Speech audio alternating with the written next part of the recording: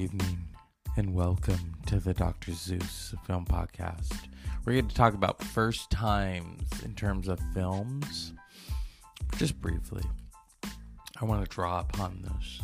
I promise you, this is going to be continuous.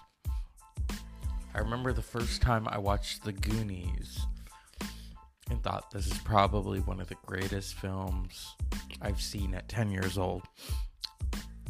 Because it had been out a while. It had been out since 1985. I didn't watch it till 1990. I remember watching it very vividly and gravitating toward it as a 10-year-old. And I remember the first time I watched Inglourious Basterds. Talk about jumping 10 years. Almost 10 years. 2009. A December night. Watching Inglourious Basterds. And just, even though other people I knew didn't particularly like it, I thought that's probably one of the greatest things Quentin Tarantino's ever done. There's moments like that. It's like the first time I saw Kill Bill. I saw it in the theater with my cousin, and I said out loud, that is probably the greatest thing, again, Tarantino's done. And the guy said, you're not kidding. And then we saw the second one.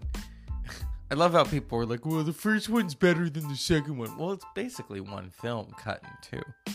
That's really what Kill Bill is. The masterpiece that it is. You know, when you see certain films for the first time and they stay with you. Certain films that are evocative. I remember the first time I watched The French Connection. And I'd always heard about the car chase. I'd also watched it because I knew that William Friedkin had directed The French Connection and then did The Exorcist. And William Friedkin was about extremes. If you think about French Connection, Gene Hackman, and he has said this, Gene Hackman, didn't like saying the N-word and didn't like beating people up. And he did. And Friedkin hit him. I think he slapped him. And then Friedkin did it again in The Exorcist. That priest couldn't emote because he had to give the last rites. So he smacked him. The first time I saw The Exorcist, I was just like, what an excellent day for a film. I really did. But see, other people that I knew had watched it from a Catholic standpoint. Okay. And I was baptized Catholic, but I wasn't a practicing Catholic. I was aware of it. And other people would react differently if they were religious. And as someone who I didn't read the Bible until I was in college, because I think I took a study of Western religions. And, I had, a youth Bible. We didn't really talk about that growing up. We didn't. It was not required reading. And thus it gave us a sense of freedom.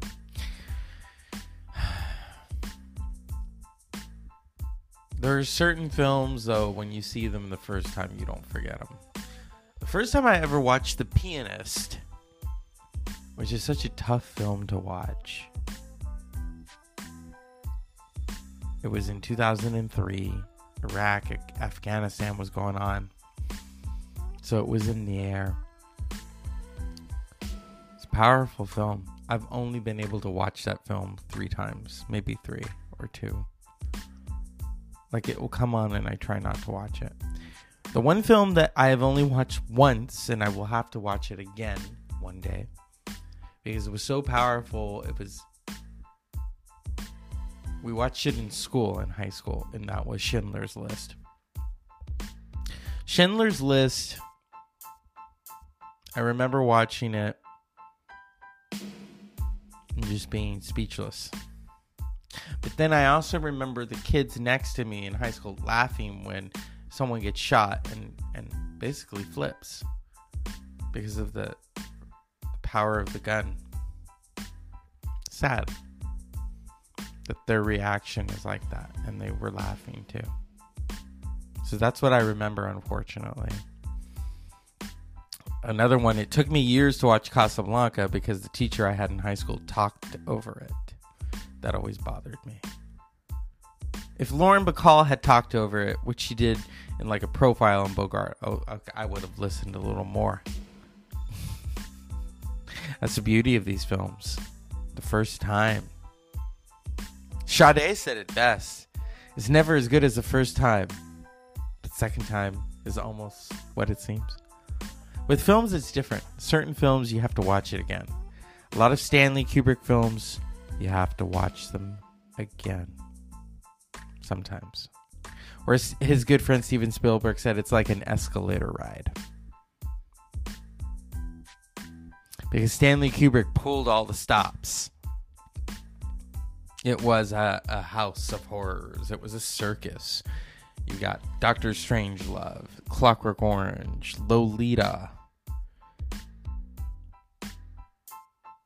Paths to Glory, Space Odyssey 2001, Barry Lyndon, which I've never really watched.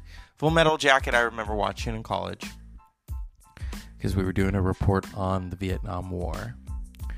Eyes Wide Shut, I've seen pieces of it. Films, first time. About a year ago, on March 13th, 2020, for the first time I watched The Seventh Seal, a film that changed my life, my perception of film. Directed by Mr. Ingmar Bergman, starring Max von Sydow, who had died about a few weeks prior to all of that. And I remember the first time watching it. At first, I was kind of like, okay. And then throughout the film. But the beginning of the film was so breathtaking. And I understood this is truly the visual medium of film. This is the Pierre Resistance. And then I wanted to find out more about the film.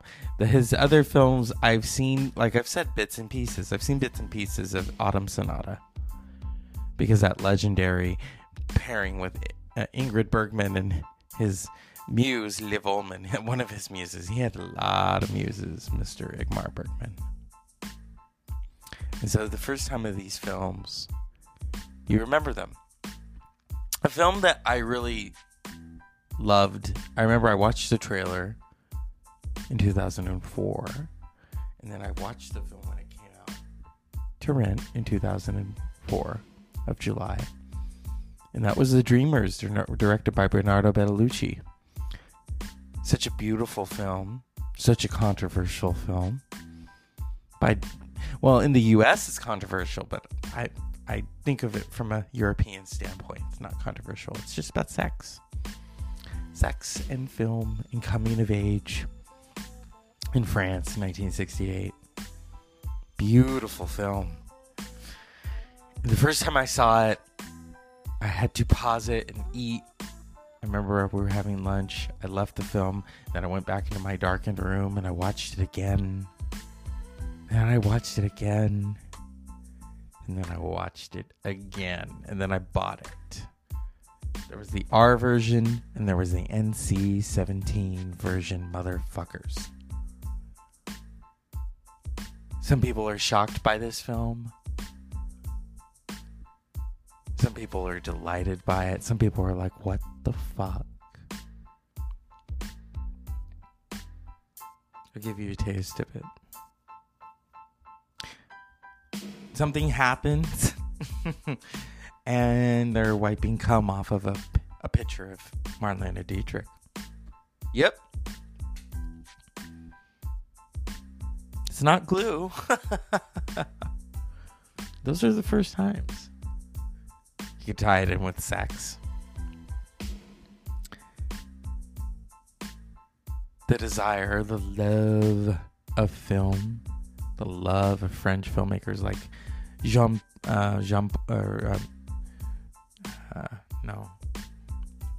I almost said his name wrong. Godard. Yeah, it's an expression of film.